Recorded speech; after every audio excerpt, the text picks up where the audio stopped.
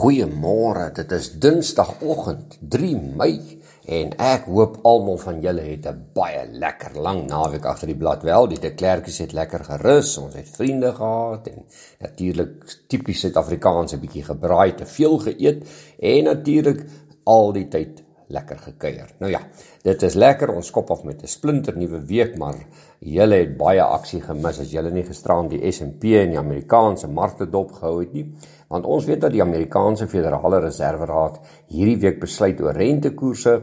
Daar is nie 'n ekonom in die wêreld wat 'n eier daar rond te lê nie, en al wat hulle sê is, hulle wonder of die Federale Reserveraad ooit hulle fout sal kan regmaak, want inflasie hardloop weg, rentekoerse is besig om kop op te tel, Amerika moet nou wys wat maak hulle met rentekoerse, en dit skep enorme onsekerheid. Om vir julle 'n idee te gee, Vrydag aand, toe val die S&P 500 byna 140 punte, dis amper 4%.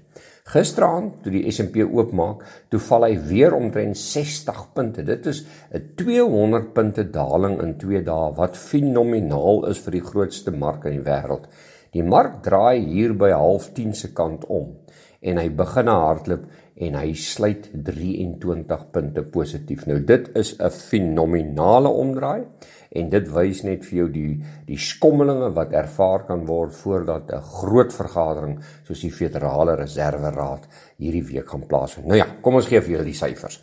Dow Jones 84 punte beter gister, 0,2% sterker, 33061. S&P 500 23 punte op, amper sê ek verloor, op 23 punte, 0,5% sterker, op 4155, en die Nasdaq 201 punte beter, 1,6% sterker, op 12536. Die ooste vermoere is gemeng. Hoekom? Alibaba se resultate stel te leer, maar die Nikkei van Japan 29 punte laer, 26818, dis 0,1% swakker.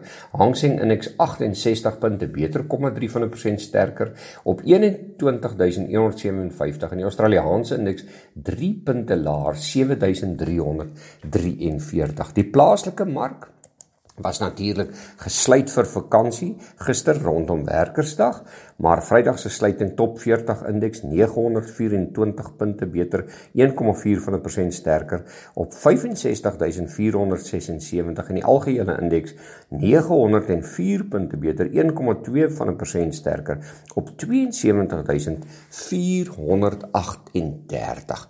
Goudprys baie gedaal oor die naweek, staan vanmôre op 1863, die silwerprys dieselfde, $22.70, ook omtrent amper $3 verloor, dan die platinumprys $4 beter vanmôre, 936, en die palladiumprys $18 sterker, op 2234. Brent-olie, die wêreldse kopseer vanmôre op 107,83.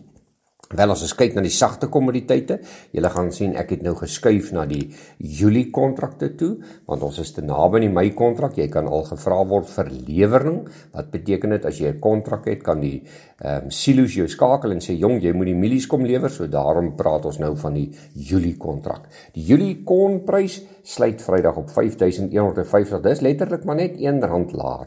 Die witmielie-prys vir Julie 4585, dis so R9 beter.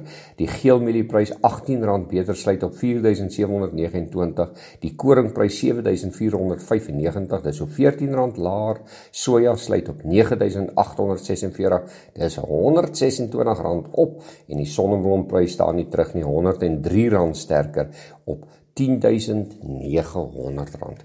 Nou ja, dit is omtrent die groot nuus wat ons het. Ons sal ander nuus vandag bymekaar maak vir julle, maar nou ja, geniet julle dag, ons kuier weer, besoek ons webtuiste www.franseklerk.com vir meer inligting en ons gesels.